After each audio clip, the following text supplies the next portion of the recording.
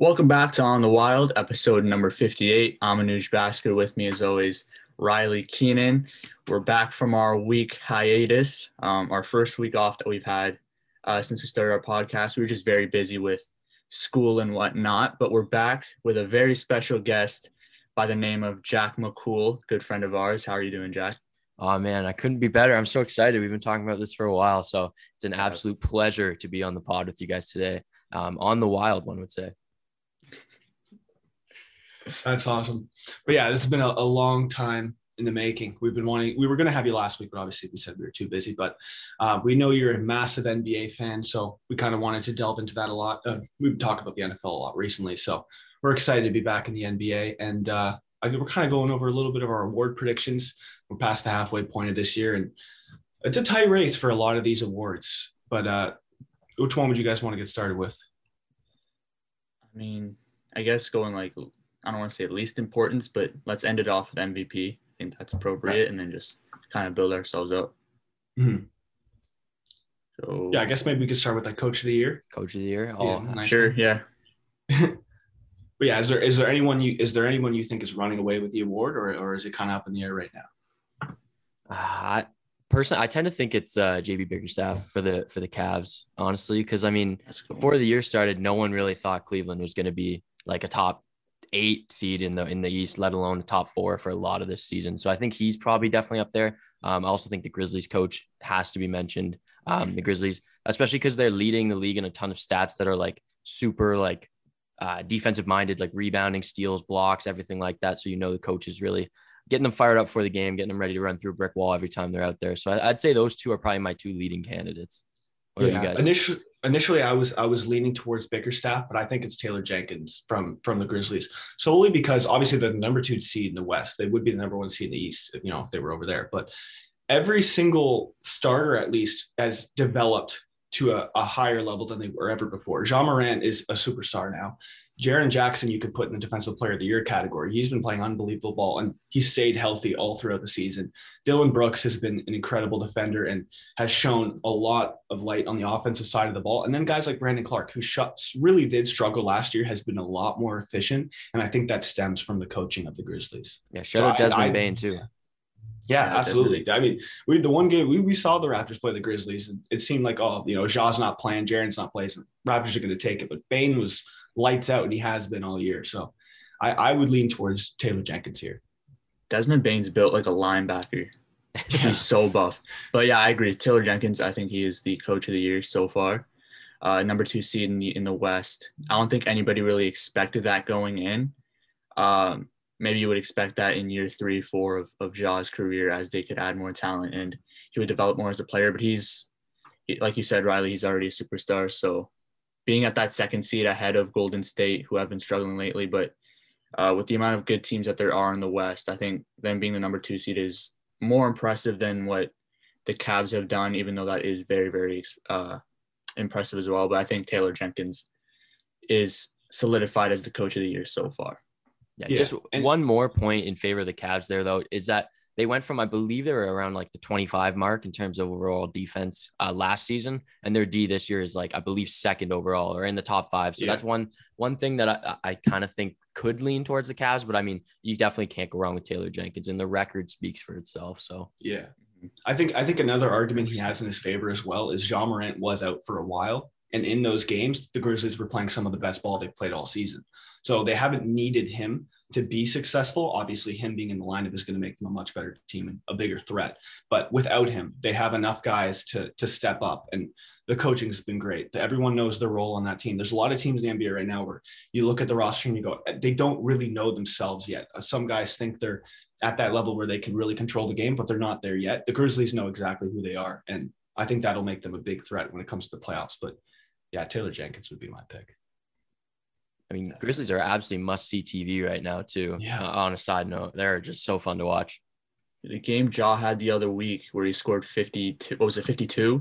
Yeah. Against San Antonio, just play after play, the poster on Jakob Poeltl, I don't even know what to call it, like the touch shot. That one of the greatest 10.5. buzzer beaters I've ever seen. That was Yeah, insane. 100%. And what a great pass by Steven Adams, though. Yeah. I don't think he's getting enough credit for that. He's the king of the full court bombs for like buzzer beaters. He has like Dennis 5 Schroeder of last those. Yeah, year. Yeah, exactly. Yeah, he's insane. I love Adams on the Grizzlies team as well, because he doesn't, like, you watch them play and he is the guy that you're like, okay, we need him to get the rebound. He's going to give it right to the point guard, but he's also like willing to like give it up and just be like, hey, like I'll completely sit myself out this possession and just make sure that you guys have a lot of space out there. Like, I love the attitude he brings towards the game. He's the perfect center to have on that team.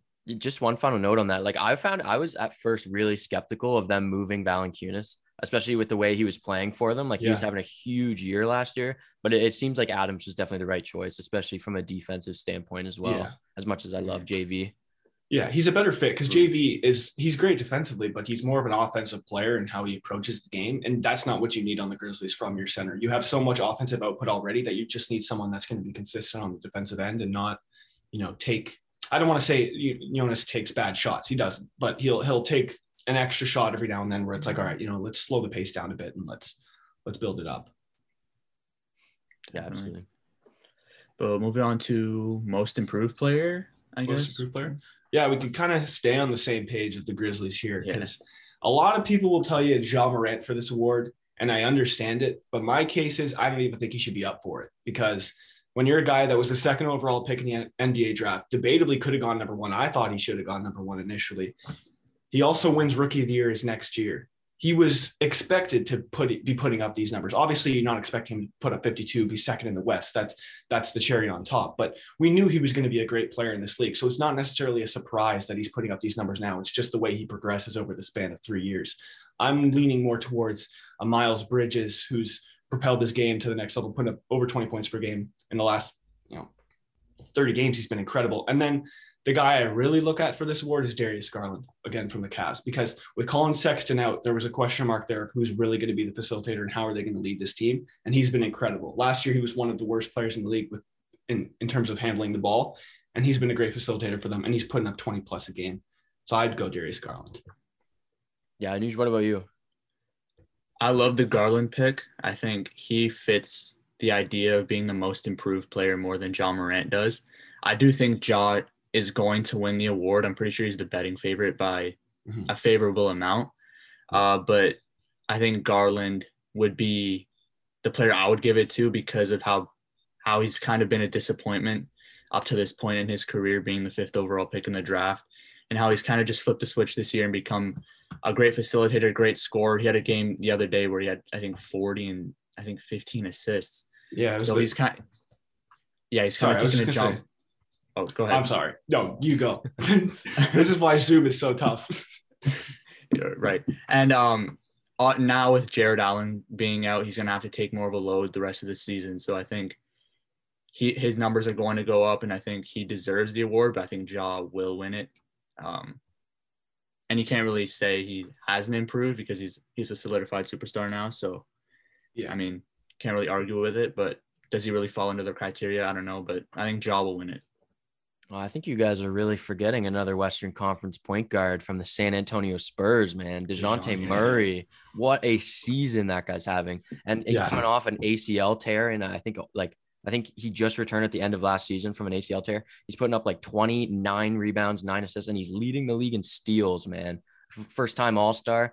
He's got to be my pick. And I think to be a devil's advocate, I think you could make the same argument for Garland that you could make for Ja. That's just a little too early for most improved. I kind of think most improved is like they should be coming back from something like a horrible season or injury and a lot of adversity. And I think that's what Murray brings. And just he has the most triple doubles in Spurs history, and they all have come this season pretty much. I think he's got 17 or something like that on the year. He's their best player by a mile. I gotta rock with DeJounte Murray, but I'm a sucker for defense, so I'm a little bit biased there. Yeah, no, I'm not gonna lie to you. I did forget about DeJounte Murray. Going into this, he was one of the ones on my mind. I was like, it's either gonna be Garland or Murray, but yeah, Murray absolutely has to be in the conversation, and I'd put him and Garland 1A, 1B. Obviously, if you take Morant out of the picture, I think like you said, Anuj, I think he'll get the award. But when we talk about who I think should get it, I look at Murray. But the way he's putting up triple doubles too, like you talk about other players in the league and the way they go about it, it's like sometimes it really does look like the teammates are kind of backing off so they can grab the rebound, or they're really forcing the pass. you can tell that it's not even on his mind that he's trying to get a triple double. He's so focused on getting the win, getting the ball in the basket, and keeping it away from the other team. He's just giving 110% every single play, and that's what you want from your leader. It's the perfect guy to bring into an organization, or not bring in, they already had him. But once DeMar goes out, he was the perfect replacement because he'll put the team on his shoulders and say, "Don't worry, guys, I got you," and they're going to be great for a long time. So yeah, you can't discount DeJounte Murray here. They're massive triple doubles too. Like they aren't just like squeaking by with like 11, 10, 10. Like he's going like 30 points, 14 boards, and 13 assists to go along with like 4 steals. So he's been unreal this year. And hey, battle of the point guards for most improved. So yeah, you love to see that. Definitely. So next, 6th man of the year. Get into that. I think this one's sewn up, to be honest. Yeah, this one's the clear-cut favorite. Tyler Hero. Kevin Love. Hero. Oh, just kidding. No, I'm just kidding. No, I'm just kidding. I think Hero, but I think Kevin Love is second, honestly. I agree. He's been fantastic. And I mean, it doesn't really matter, but his per 36 stats are just like insane, like 30, 12, and 5 blocks or something like that. So, and I love how he's been able to accept a new role, unlike other past superstars who have gone to a new team. I'm not going to say any names, but I think you know who I'm talking about. He doesn't need any more hate right now. But yeah, it's Tyler Hero. Tyler Hero has really gone back to his bubble form this season for Miami. I'm not sure what exactly he averages. I think he averages – does he average 20? Close to 20, if not. Yeah. 20, I think almost 6 assists. I know, like, he's got 6 30-point games off the bench, double more than anybody else in the league. Mm-hmm. And he's really been, like, he's been out a couple games this year, but Miami's been a team where they haven't been healthy really at all this season. There's always been someone out. So he's been that one guy that you can really look to be like, okay, we know he's going to get us 20 tonight and we'll be in a good spot to move forward. Whereas like with Jimmy, he's been a little bit inconsistent, and Bam's been, you know what you're going to get from Bam, but sometimes you can't really take it to that next upper echelon. Tyler Hero's the one guy on this team that's like, we know what we're going to get from him every single night. And he's clear cut. And he's got team record on his side too. Miami first place in the East right now. And I mean, he fits that 6-man bill like perfectly to me. Like just like Jordan Clarkson did, like come off the bench. You don't have to defend. You don't, especially have to move the ball. It's just like unlimited green light, shoot it every time it touches your hands. And like that just perfectly fits like Hero's persona. Like I could see him being a 6-man of the year candidate, like for a really long time. Yeah. Yeah. And he's become very efficient as well. There's games where he'll go 9 for 16. Obviously he'll have that off game every now and then, but he's been very efficient this year, which has kind of been his problem up to this point, in my opinion. And he's kind of also embraced the role of being a closer. For years. I think Jimmy Butler is one of the best closers in the NBA. But he's kind of taken on that role as well, kind of splitting time with Jimmy, being that number one scorer down the stretch. So I think it's unanimous, Tyler Hero. Yeah. For 6-man. Yeah. But moving on to an award that is pretty up in the air. I mean, you can say that there's a favorite right now, but it's very tough to tell. Rookie of the year, there's kind of 3 perennial faces that we're looking at. It's Evan Mobley, Scotty Barnes, and Cade Cunningham. You can really rank them in any order you want. It's really dependent on how you value them. But to me right now, I'd give it to Evan Mobley because, you look at the standing of the Cavaliers, and like you said, Jack, earlier, like no one expected this from the Cavs at the beginning of the season. To have the 3rd pick in the draft and to get to this point now where you're at the top of top 4 in the East, and I can realistically see this team making a playoff push. Evan Mobley has been possibly the main reason for it, because that 2-headed monster with him and Jared Allen, I think he's almost been like we always knew Jared Allen could be a great player, but he didn't get as much opportunity. And Evan Mobley just kind of takes the pressure off of it and just allows him to be so incredibly confident. And I love to see it from Jared Allen because he's one of my favorite players to watch. But I'd go with Evan Mobley here. And I think it does come from getting a lot more opportunity than the other two. Obviously, Cade was hurt and Scotty is in a lineup of a very balanced Raptors team. But Mobley to me is the one I'd give it to right now. I genuinely think you could make a case that Mobley is a top 10 defender, or at least top 15 defender in the NBA, like already at like age 20 as a rookie. It's tough to not say Mobley, but I honestly, we were just talking about before we went live here. Right now, I'm honestly leaning towards Cade. I got to watch the Raptors and play Detroit in person the other day, and he is just unbelievable. He just never makes a bad decision. He's so smooth, and really like, You talked about it there in the beginning of your answer. It comes down to your criteria and what you value more. And for rookie of the year, I don't necessarily value team record. maybe as much as I should. And so for that reason, I'm going to give it to Cade. He also missed the first 10 games of the year. Came in and was doing, and he had a couple bad games, and everyone was hitting the panic button after his first 4 career games. But he's leading rookies in scoring. He's an unreal playmaker. He's got a couple triple doubles. I think it's probably Cade right now. I think he also will probably end up being the best rookie from this class. As good as the class is, because it's been an exceptional class so far. Shout out Scotty as well. Can't not mention Scotty. Yeah, I agree with Riley on Mobley. I think you have to throw records out the window when it comes to Rookie of the Year. I mean, we've seen it in the past. The most notable when LeBron won it over Melo. I know the Nuggets made it to the playoffs. The Cavs didn't, but LeBron was more impactful for his team. You could argue. I think Mobley has been more impactful than any other rookie has this year. And I think with Jared Allen out now, he's going to be more impactful down the stretch. Like you said with Cade, he missed the first 10 games this season.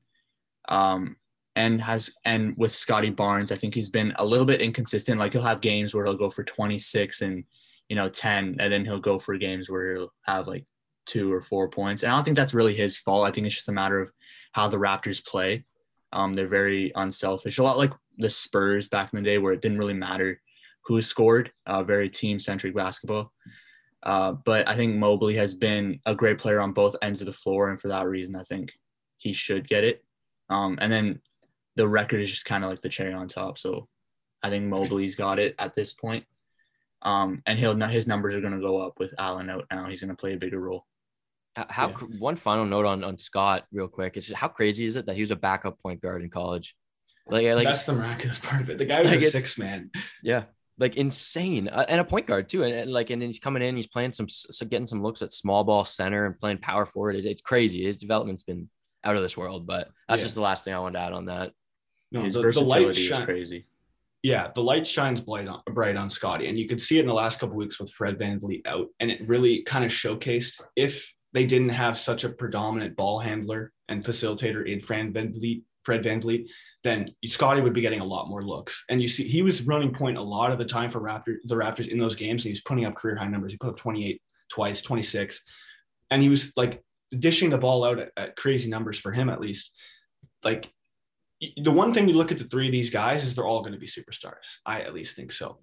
There's so much poise and discipline in all 3 of them that they don't ever seem like they're panicking. They seem like they're the veteran of their teams at a lot of times, where they're calming guys down and they get back to the bench and, you're down 6 and you see guys like sweating with their heads down. Scotty's always got his head up and he's buzzed and he's ready to go. You can say the same thing about Cade, and Evan just brings that intensity to his lineup.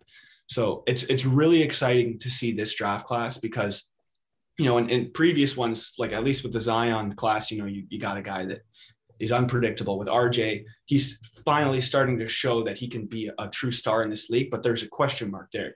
With these guys right now, we know what we're going to get, and it's going to be so exciting to see. And it just, for me, it comes down to opportunity, and I think Evan has got the most.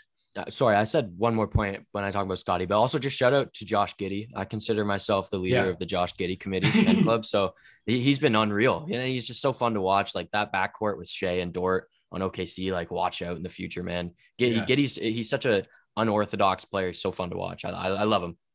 Yeah. Do you ever see that?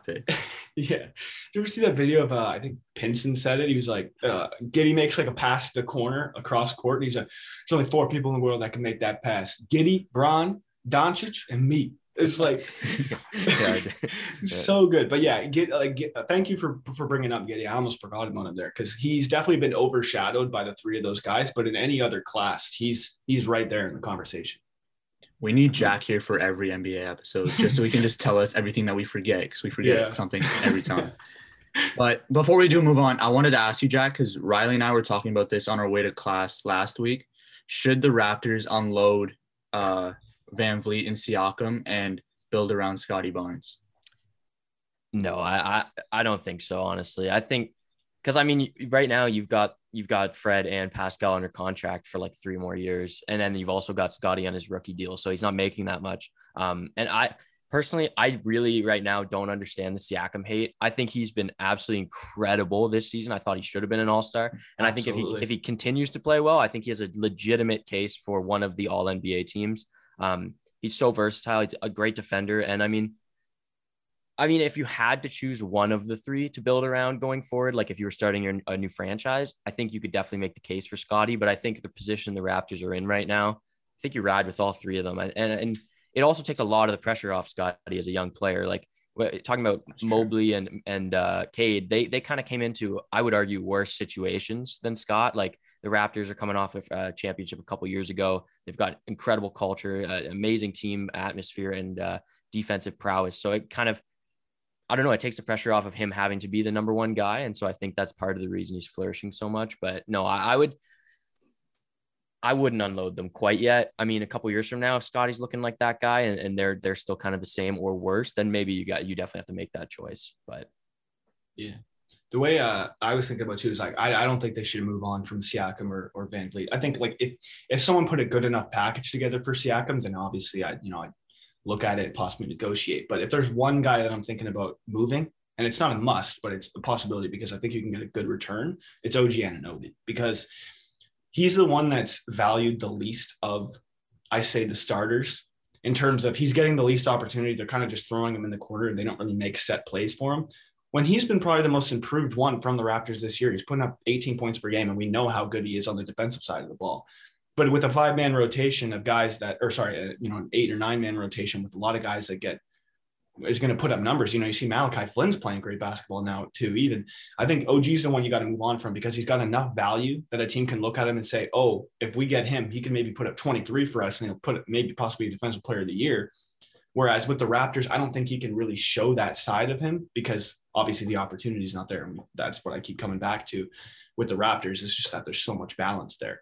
And I think you can get a good return for OG where, they need a center. I think they do. Precious, he's a good interior defender and he's a solid rebounder, but he's very antsy in the way he shoots, and he's kind of predictable in that sense. And with Birch, he's on and off. He'll have games where you're like, wow, this guy's an absolute dog, and he's possibly the reason why we're winning this game. But then there's others where it's like, did you even show up tonight? So a guy like OG, I see as a one you can make a move for someone that could really propel them to the next level. But at this point in time, the way they're playing, the way they're built, I don't think they have to make a move. I think they have a lot of time, and they're so young that they could just sit back and see what they really have in front of them. No, I agree thoroughly with that. I think right now, like, you got to look at the season as a development season. I mean, just 1 year ago, they were a lottery team. They had a horrible record and they were playing in Tampa. Like any kind of playoff push or positives you get out of this year, you got to run with. Like, this is a team. Think of how young these guys are, and think of how incomplete, like you say, this roster is in terms of the center position and some of the backups. Like, this team could easily contend for a title in the next couple of years if they continue to develop the way they are. So I think any positive you get this season, you have to run with it. So I definitely agree with what you said. True. So move on to, what is the next award? Defensive Player of the Year. Yeah. This is the one where I actually have no idea. I don't know. And I'm really saying this right now. I don't think it could be Gobert, because first of all, he doesn't deserve it.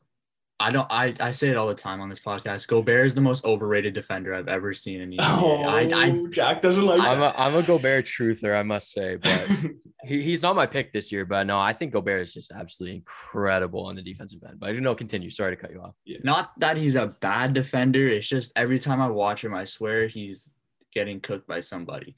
And he can't. And the way I look at the Defensive Player of the Year is the way the game is right now, where it's perimeter centric. I think players like Giannis, Ben Simmons in the past should be the number one guys for that award because of how good they are on the perimeter. And that's just kind of my thought process on it. I think somebody like Gobert, who's primarily in the paint, and when he is pushed to the perimeter, he's not the best. I think he shouldn't be a 3-time Defensive Player of the Year in comparison to others who haven't won it, or Giannis, who's only won one. So that's kind of my thought process on it. But this year, like you said, I don't think Gobert will get it. I'm leaning towards Giannis, but to be honest, I don't really know who should get it. I know Jaren Jackson was also up there because he's a great shot blocker, but I think Giannis should be the pick this year. Yeah, It's for me, Draymond was the front runner, but once he got hurt, it took him right out of it because he's been out so long. So it's incredibly up in the air. But I'd have to give it to Giannis. I think, Jack and I talked about this a while ago. Like, Giannis is a guy that might not get Defensive Player of the Years over the course of his career just because of the stature he has. And like, he's going to win so many awards and so many MVPs and championships that it's like, okay, it's almost like a recency bias. Voter fatigue as well. Voter fatigue. Sorry. Yeah. No, not recency bias, voter fatigue of like, he's going to get so much. Let's give the Defensive Player of the Year to someone else. But this is the season where it's like, you almost have to give it to him because I don't think he'll win MVP, even though he's right there. But Defensive Player of the Year is the one I give it to because he's so valued on that side of the ball. And just like you said, Anuj, it is a perimeter-centered game. And for his to be able to get out there and stop the three-point shot, and he's incredibly lanky, a wicked wingspan. He just does so much for that team defensively that it propels their offense to the next level. So I'd say Giannis would be my pick for Defensive Player of the Year. No, I thoroughly agree with that pick. Right now, Giannis is my pick as well, but I thought it was Draymond's award to lose basically at the halfway point of the season. Obviously, him getting hurt and missing so much time is taken away from that heavily. So I would say Giannis.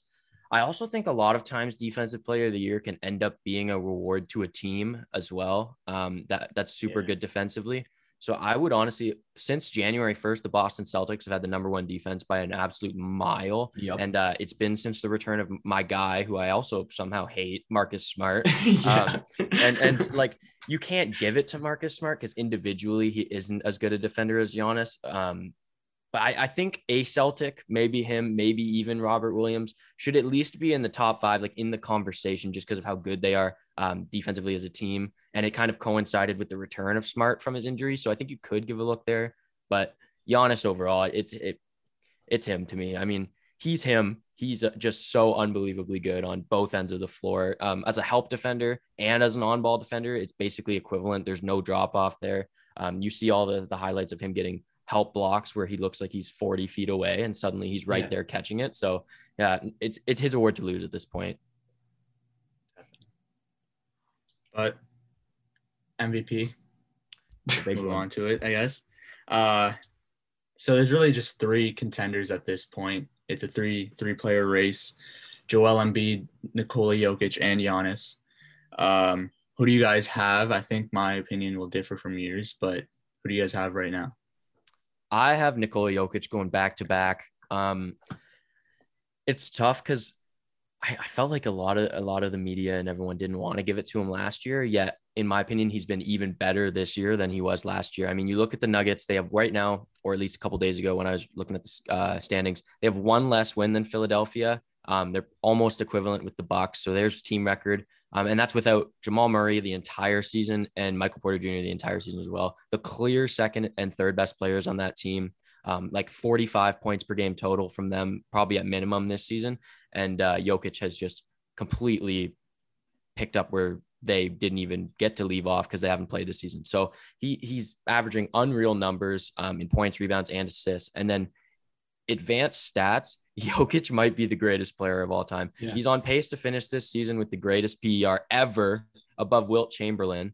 And I was looking through it the other day. So in terms of regular stats, advanced plus stats, and then like plus minus team record and everything, between the 3 MVP candidates, Jokic leads in 30 stats, Embiid in 6, and Giannis in 4. So that's just insane from just a flat stats point of view. But then even when you watch him play, he controls everything, literally everything about the game at all times. And this season, he's been an unbelievable defender too by the numbers. His defensive rating and everything like that has been top 5 in the league the entire year. So any knock you could make on his defense isn't really there this season. So I find it hard to not give it to him personally, but there obviously is a tremendous case for the other 2 as well. Yeah, I'll go back with you because I agree. I think it is Jokic as well. And for every point you just made, I was going to go into the PER is, up there with the greatest of all time and probably will be. And Giannis, I think, is like just right under it. So you can put him there as well. But with Jokic, like you said, statistically, he's all over the board and the numbers are high in every single category. And the one thing I think I would have been leaning towards Embiid because before the Harden trade, they didn't have Simmons. They didn't really have that number 2 guy. And obviously Maxey had shown that, he's taken it to that next level, and Tobias Harris is still there. He's not playing the best ball of his life. So to me, it was like, at the moment, it was like, okay, Embiid is really leading this team. And he's, 2 years ago when he said, I want to win MVP and Defensive Player of the Year. And it was like, okay, dude, are you really at that point yet? He is at that point. And you could even put him in the defensive player of the year category. We didn't really mention him at all. He's another one. But with the way Jokic has played, and like you said, without Jamal Murray, without MPJ, who both hopefully are going to be returning by playoff time, he hasn't had to do it all himself, but he's put himself in a position to just be the offense in a way. Like he doesn't need to be involved in every single play, but he always is making something happen, whether he even touches the ball or not. And he's kind of like LeBron in that sense, where he's anticipating the play before it even happens. There's not a lot of guys in the league.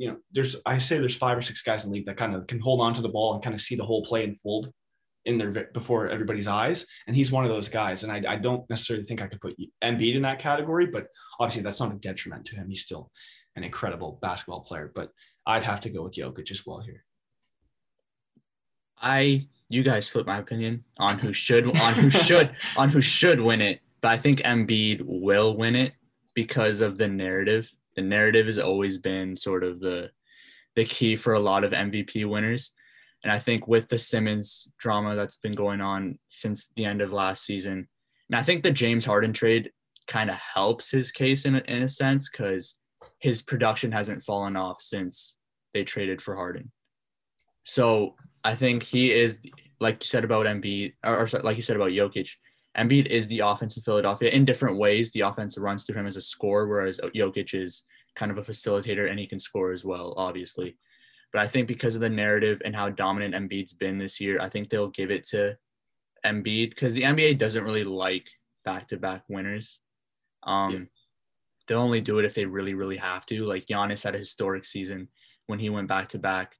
And Jokic is right now, but I don't know what it is, but I think the NBA voters just don't like Jokic. Yeah. Like even if you think about it, last year, he was the clear-cut MVP after the midway point, and people were still talking about Steph. They were still talking about all these other guys when it was clearly Jokic. So I feel like the same thing will happen this year, and I think Embiid will win it, even though, like you guys just outlined, I think Jokic should win it. Yeah, it is kind of crazy. Like when you look at the odds for MVP, it's Embiid number 1 is the clear favorite, and then Jokic is there second. But when you look at the statistical and like the data analytic categories, they have Jokic number 1. So I guess it really comes down to what you value. And like you said, the recency bias and voter fatigue is going to be there for Jokic, because you could tell they almost didn't want to give it to him last year, even though he was so obviously he deserved it. But like the point you made about Harden is that it helps his case a bit being there, because him being there and him still being able to put up the same numbers just shows you his greatness, and that his game's not going to take a backseat to another superstar. But I do think it does hurt him a bit because of the fact that, yes, James Harden, one of the greatest scorers we've ever seen in this game, especially isolation wise, being there would hurt his case. But because he's taken that step back with the Nets to be a facilitator, he's already used to that role of being the number 2 guy. And he's put himself into that role so quickly with this team, where he's taking a backseat. He doesn't need to put up 20 a game. He's happy with getting 20 assists per game. And that's exactly what Philadelphia is going to kind of want from him. And Embiid's getting like 20 free throws a game. Yeah, that's true. He's getting to the line at an incredible level. Same with Embiid. So that's going to help his case as well. But I do think in the grand scheme of things, I think Harden hurts him a little bit more than he helps him, just because obviously having that other superstar there, it takes the pressure off a little bit, but also having a superstar that is a facilitator, this is what Embiid's needed for his entire career. We've said it for so long. Same with Harden. He needed that shot creator. And now that he has it, obviously the pressure's taken off, but he's going to get so much more opportunity to score that it really makes it tough to say that he deserves it full-fledged over Jokic when he has another superstar with him, whereas Jokic is playing without another star. But it is tough. Like it really just comes down to what you value. Yeah, exactly. It's a complete toss-up this year. And I honestly think this is the most wide open it's been in a decade. And I love it. One question I have for you guys, if you took out those 3 amazing international big men in Giannis, Jokic, and Embiid, who would be the MVP for you guys then? Because there's guys who are kind of on the fringe of that top 3 who don't necessarily have the numbers or just aren't necessarily as good this year. But there are guys like Ja, like DeMar, and like Luka, who are that playing at such a high level. So if you take those 3 out, who do you guys favor? For me, it's got to be DeMar, because I almost want to say Ja, but I don't think he's there yet to say that he was the most valuable player in the league. He's got so much help with him. And obviously DeMar has a lot of help too. But from a clutch standpoint, there's been no one more clutch in the NBA than DeMar DeRozan this season. And he's averaging, I think, 37 plus in his last 9 games. So when it counts the most, he's putting up points. And without Lonzo in the lineup, he hasn't been a facilitator, but he's taken more of a backseat to his shooting, and he's kind of let the game come to him a little bit more. And DeMar is that guy that, you know, if we need to slow the pace of the game down, if I'm down by 10, DeMar might be the guy I want on my team the most, because he's just going to he's going to play at his own pace. He's not going to rush it. He's so disciplined and poised to the point where he's just going to kind of hold the ball, let everybody get in position. He's not going to rush it. He's not going to try to make a crazy fast break. He's going to make the right play at the right time. And it is so tough, because I would love to give MVP to him this year, but obviously those 3 international big men are making it extremely tough. But if it had to be someone else, I'd go to Mark. What about you guys? I think I'm going to go with Ja. And the same reason, like when Derrick Rose won it in 2011, I think I see a lot of similarities with that. Obviously, they're not the number 1 seed like Chicago was in 2011, but I think Ja's kind of caught the NBA by surprise in how fast he's become a superstar. And because of that, I think that would increase the amount of votes that he would get because of that surprise. But like DeMar DeRozan has been the best offseason acquisition, I believe. When a lot of people who thought that he was the worst after free agency, which freezing cold takes. But Ja Morant, I think, would be the MVP if Giannis, Jokic, and Embiid were not in contention. But I mean, you can't go wrong with DeMar DeRozan. He's been outstanding. Wow, I love this. 3 different picks too. I got Luka as my 4th place. He's been tremendous. He had a rough start to the season with the whole like coming in out of shape and everything. That seems to be a recurring theme, but holy cow, man. Since December, like he's putting up around 30, like 10 rebounds, 9 assists, like the stuff that he's made seem like usual is like insane numbers. Dallas is quietly really good. Like I think they're like a game and a half back of 3rd or something like, or 4th in the West. So if they get home court and he's putting up those numbers, that's insane. And they're not a deep team, man. Like they moved Porzingis. I think Dinwiddie helps them. Honestly, he's been a lot better in Dallas than he was ever in Washington. But like, I mean, Luka is that team, and he is playing unbelievable since getting snubbed from the All-Star starters for the Maple Mamba. But no, I got Luka as my 4th place. But the top 3 are solidified. Those are for sure the top 3, or the MVP and the 2 runners up. So it's a great race this year. Yeah, I want to touch on. Just want to touch on you mentioned the Dallas depth chart. I find it kind of crazy the lineup they've been rolling out with the last couple of games too. I think so. It's Brunson, Dinwiddie, Luka. They got Bullock in there, and then Finney Smith as well. Finney Smith, I think, is the biggest guy at 6'7", and Luka's 6'7" too. So like, it is pretty crazy the lineup they're rolling out with and how successful they've been with it, which just goes to show how valuable Luka is to his team. So he's another one right there. Like I could put him right with DeMar and Ja too. Like I love the competitive nature that the NBA has right now, because like you said earlier, like the awards were pretty clear cut, or you'd say there's like a 1-2, like who's going to get it. But right now there's like 7 guys you can realistically say, and no one would bat an eye. It'd be like, you know what, that's fair enough. And that's what we love to have. Yeah. But going back to the Luka point, I just want him to come into season in shape. That's kind of been a thing for him the last couple of years. He's come into the season kind of out of shape, and he's kind of played himself into shape, which leads to some games where he'll struggle. If he comes into shape into the season in shape, I think he'll finally have that MVP season that people have been predicting for a long time. But yeah, so that's our award predictions. And real quick before we get to our trivia, we wanted to touch on one of the biggest trades in NFL history, probably, that went down on Tuesday.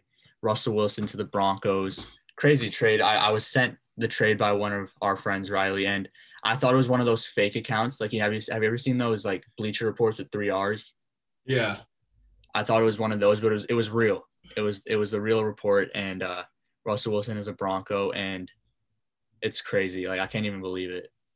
It's nuts. Like, and you can't even say like it was a bad package. Like a lot of the times the trades are made where it's kind of like baffling. You're like, really, that's all they got, or they got that much, right? Like it was the perfect return. I feel like both teams got exactly what they needed from that deal, and Denver already has to be looked at. Maybe not a contender per se, but they're going to be a playoff team.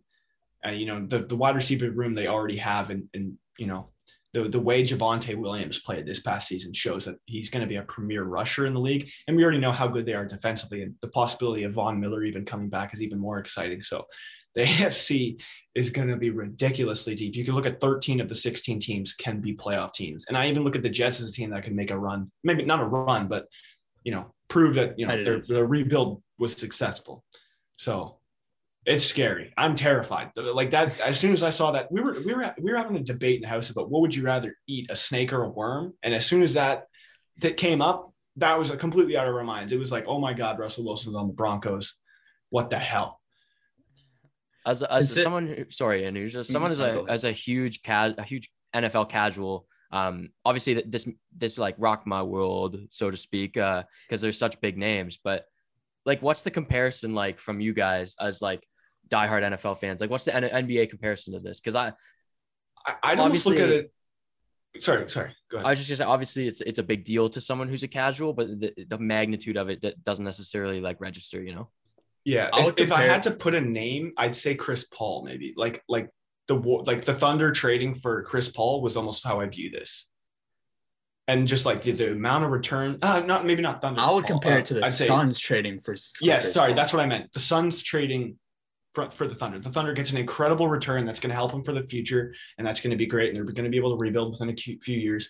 But now you get a veteran guy who's had success, who's made finals appearances, and is immediately going to kick a finals appearance. But yeah, immediately it changes the franchise. So, like, you know, with the Suns, we knew they were going to be a good team, but as soon as they got Chris Paul, it was like, oh, wow, the validity of the Suns is they could be a top 4 team in the West, and they end up going to an NBA Finals, and now they're the number 1 team, even without Chris Paul. So that just shows how much impact he's already had, where I can see the same thing with Russell Wilson. He's probably debatably the greatest leader in the NFL. You know, he's Walter Payton Man of the Year like 2 times already. So he's a great guy to bring into your franchise. I'd say Chris Paul. That's the one name.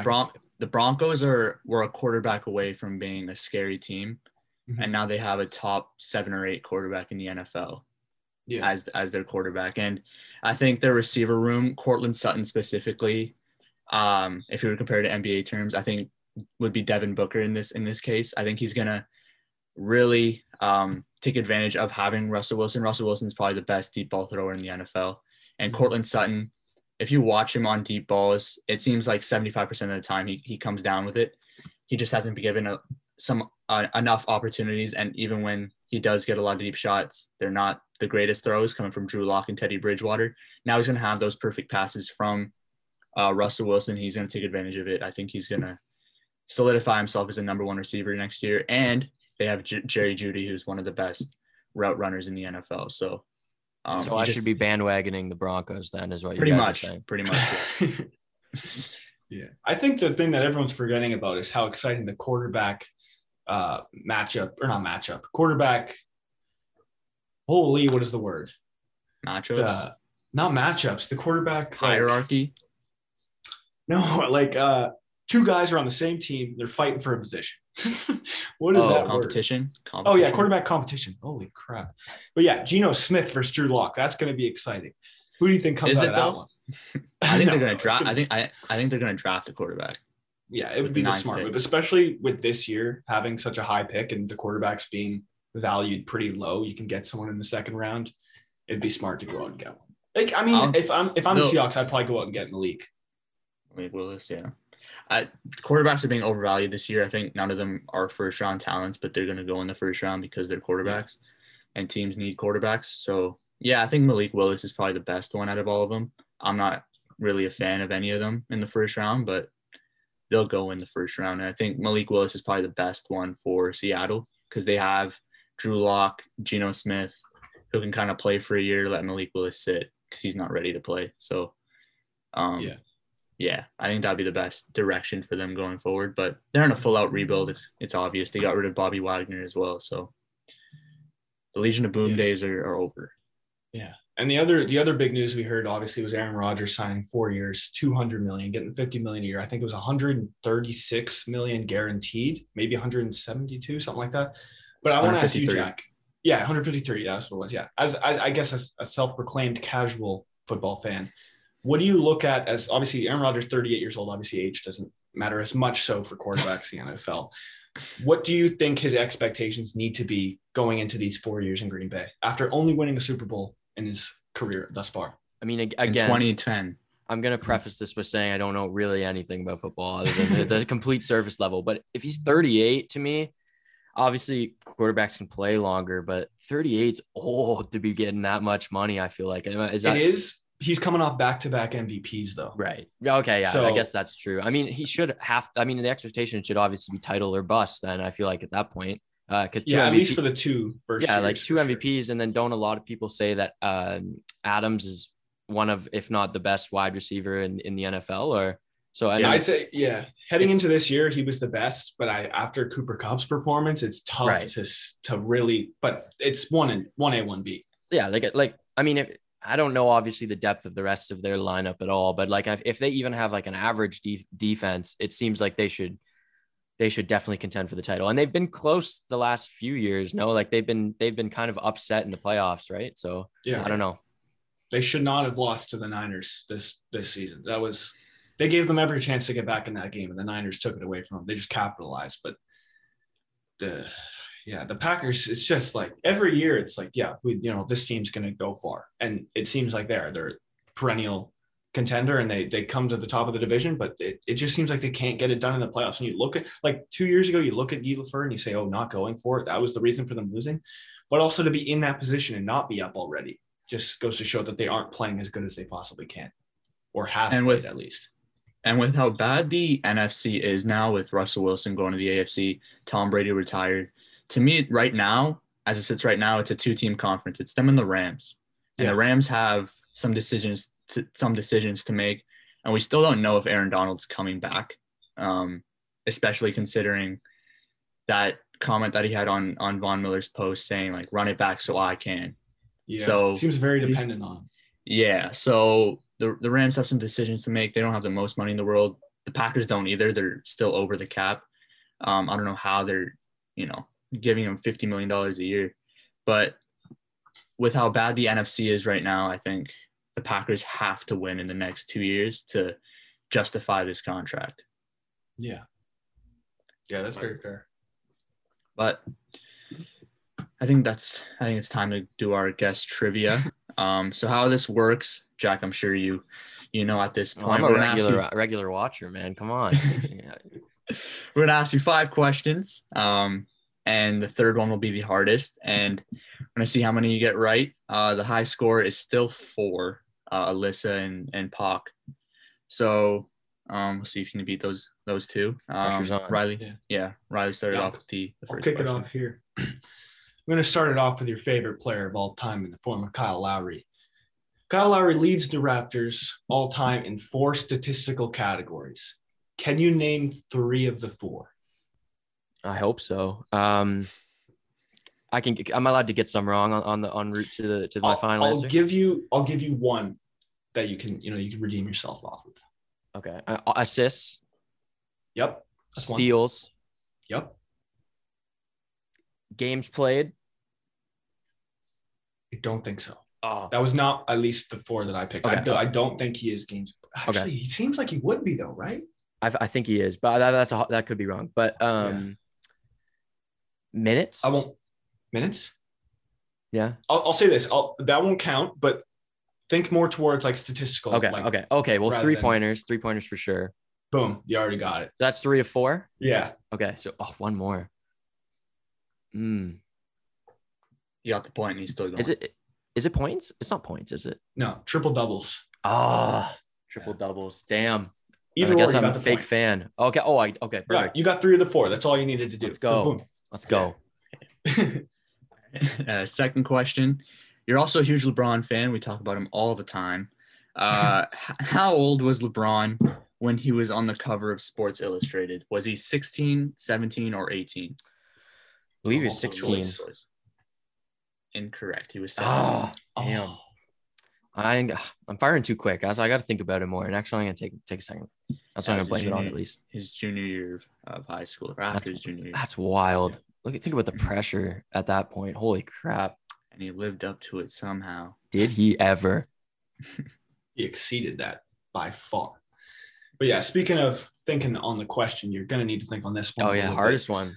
Yeah, we know you're a big Kendrick Lamar fan. You've made it clear that you think he's the GOAT. And I don't necessarily disagree, but we can talk about it on the time. I'm sure we'll have you back on soon.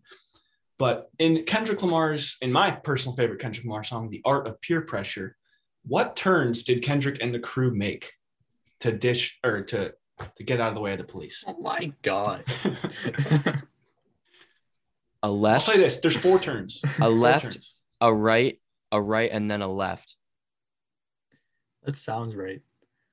It is a right, a left, a right, and a left. Oh, followed by the police going right, left, right, right. Oh, I didn't think it would alternate. That's what I was thinking before I said. I thought they were gonna double up. Damn, fake fan. That is the fun. Listen. That was probably one of the hardest ones we've asked on this show. So I'm really sorry. That was. Hey, no need to apologize. That's not quite at what year was Shakespeare born, but that's right there. Oh, what a song! What a song, and what an artist, though. Yeah, for real. All right. 4th question. I can't even get over that question. That was such a great question. Oh my God. Name the top 5 fighters in title defenses in the UFC. Jon Jones, number 1. There's a tie for number 1, and there's also a tie for number 5. Okay. But yeah, Jon Jones is on there. Is it just title victories or is it defenses? Defenses. Okay. Defenses. Demetrius Johnson, Anderson Silva, 3. George St. Pierre. Yep. Jon Jones. You got Jones already. Oh, okay. So one more. There's technically 2 more. 2 more. Either or you got. 2 more. Oh man. I'm trying to think of who I've already said. You've said Demetrius Johnson, Jon Jones, Silva, and St. Pierre. Aldo, yeah. Yes. Oh, I thought I was gonna get that wrong. It was 7. Aldo was 7, right? 6. Oh, okay. All right. Hey, and there's Ronda Rousey as well. Right. Oh, yes. Wow. Oh, let's the go. WWE superstar now. Yeah. Beast. Fired up. Got that one. Whew. Getting to our final question. You are, I believe, 2 for 4? 2 for 4. 2 for 4. 2 for 4. Hey. Best players in the world only make half their shots. If in the MLB, you'd be hitting 6, or you're hitting 500 right now. So you're an all-star. You're a Hall of Famer. You're the greatest player of all time. Yeah, that's true. You're better than Barry Bonds without the steroids. Derek Lewis, we know, leads UFC fighters with the most KOs all time at 13. Who has the most KOs in titled bouts? You don't have to give me the number. Oh, there you go. Can you give me the number? I believe it's title fight knockouts is different than finishes, but if it's knockouts, I want to say it's 6. 7. But that's miraculous that you were able to. Yeah, well, I didn't think you were able to get that fast. Anderson's the GOAT. I didn't even finish the question. This guy said so long. Best ever. Longest title reign, longest win streak. He's the best ever. No, not actually, but he's one of for sure. Is he the best kicker? Is he the best kickboxer ever though? He might be. I'm not a huge UFC guy. He was super well rounded, so it's tough to say like just kickboxer. Like if you're talking strictly kickboxing, it's hard to say it's not Israel Adesanya, really. But I mean, true. Because Anderson had a black belt in BJJ and had an intense submission game as well, so he was super well rounded. But he was one of the best kickboxers for sure. Let me ask you this before, you're obviously probably the biggest UFC fan I know. Who would you think is like the next up? You could say in terms of accolades, or in terms of like just Conor McGregor style, like entertainment factor. I think the easy way out for this one right now is to say Islam Makhachev, which is like Khabib Nurmagomedov's like protege, homeboy, like same, like they're cousins and stuff. And Islam, I believe he's 23-1 all time. 1 loss was a flash knockout in his UFC debut, which was like 9 years ago. He's rattled off 10 straight since, 4 straight finishes.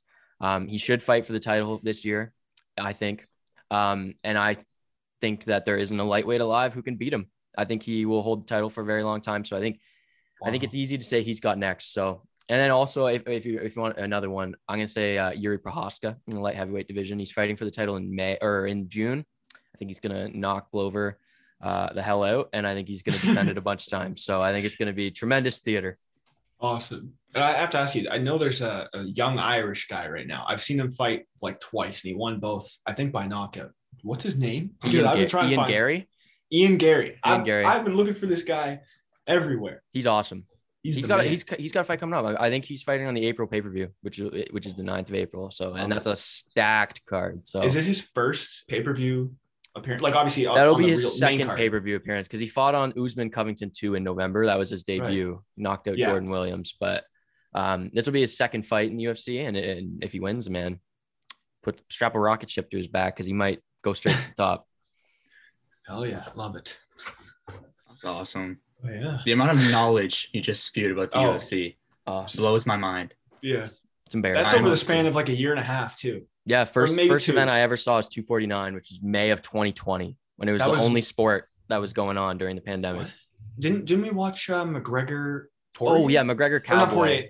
McGregor Cowboy. Right? But that was the first fight I ever watched. But the first like event I ever watched was Gaethje Ferguson in May of 2020. So it's been a short-lived fandom, but it's been an incredibly intense fandom that I don't think it's going to go away. So, and as an intense casual, will Francis and John Jones ever happen? You think? Oh God, I hope so. Oh my goodness. So. Oh my goodness. I personally don't think it's going to ever happen. To be a realist, just because Ngannou's got the crazy contract situation going on right now with the UFC. I hope obviously they bring him back. He's one of my favorites. Incredible to watch. But Jones, I honestly find it hard to believe that guy's ever going to fight again. What about Jones Brock Lesnar? Because I have heard some reports that Lesnar was like 2017. Yeah, no, he shut it down. I saw it. I actually saw that. He did? He said he shut it down. He said it's a young man's sport. Yeah, that's fair. Jones. He's already the guy's making $500K an appearance at WWE, so he's fine. Had they ever fought though, Jones any way he wanted, and even if he didn't want to do it that way, he would have found another way to do it too. So, 100%. That's true. But before we wrap up, too, I do want to ask last question. What is the match or the fight of the year at this point? Oh, is it Gaethje Chandler? Well, that was last year. Was it? So yeah, it was in November. Or I guess sweet. I guess in this like this semester of school, I'd say. Like since the first from September to now.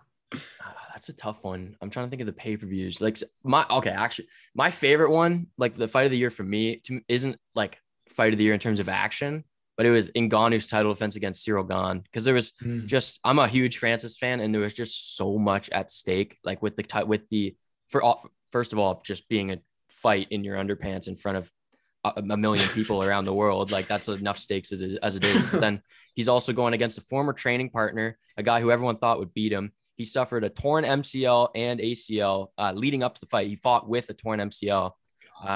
And I just, with the stakes, if he loses, he's a free agent immediately. He had to win that to keep the contract going to the end of this year. So that was my fight of the year, just in terms of stakes and the way he won. Literally no one on earth thought that was going to be the way he won with the wrestling. So that was my fight of the year so far, I would say. Fair enough. Amazing. I think that's a good place to wrap up. Thank you so much, Jack, for coming on. I'm sure you'll be on sometime very soon. But we really appreciate you taking time out of your day to come on and join us today. Oh, thank you guys. It was an absolute pleasure. I had a lot of fun and I can't wait for the next one. Yeah. And is there anything you want to plug for? I know. No, not really. I mean, I've been doing some writing for the Eye Opener. So, I mean, if you want to keep an eye out for that, Rams women's basketball straight to the top, going to win nationals this year. So keep it out, undefeated, undisputed, 14-0, heading into the first round of the playoffs. So keep an eye out for them. That's basically it. Yeah, we'll link some stuff down below for sure. But thank you for watching. Thank you for listening. Make sure to like the video, subscribe to the channel if you haven't already. Comment down below, and we will see you all next week. Take it easy. Stay well. Peace.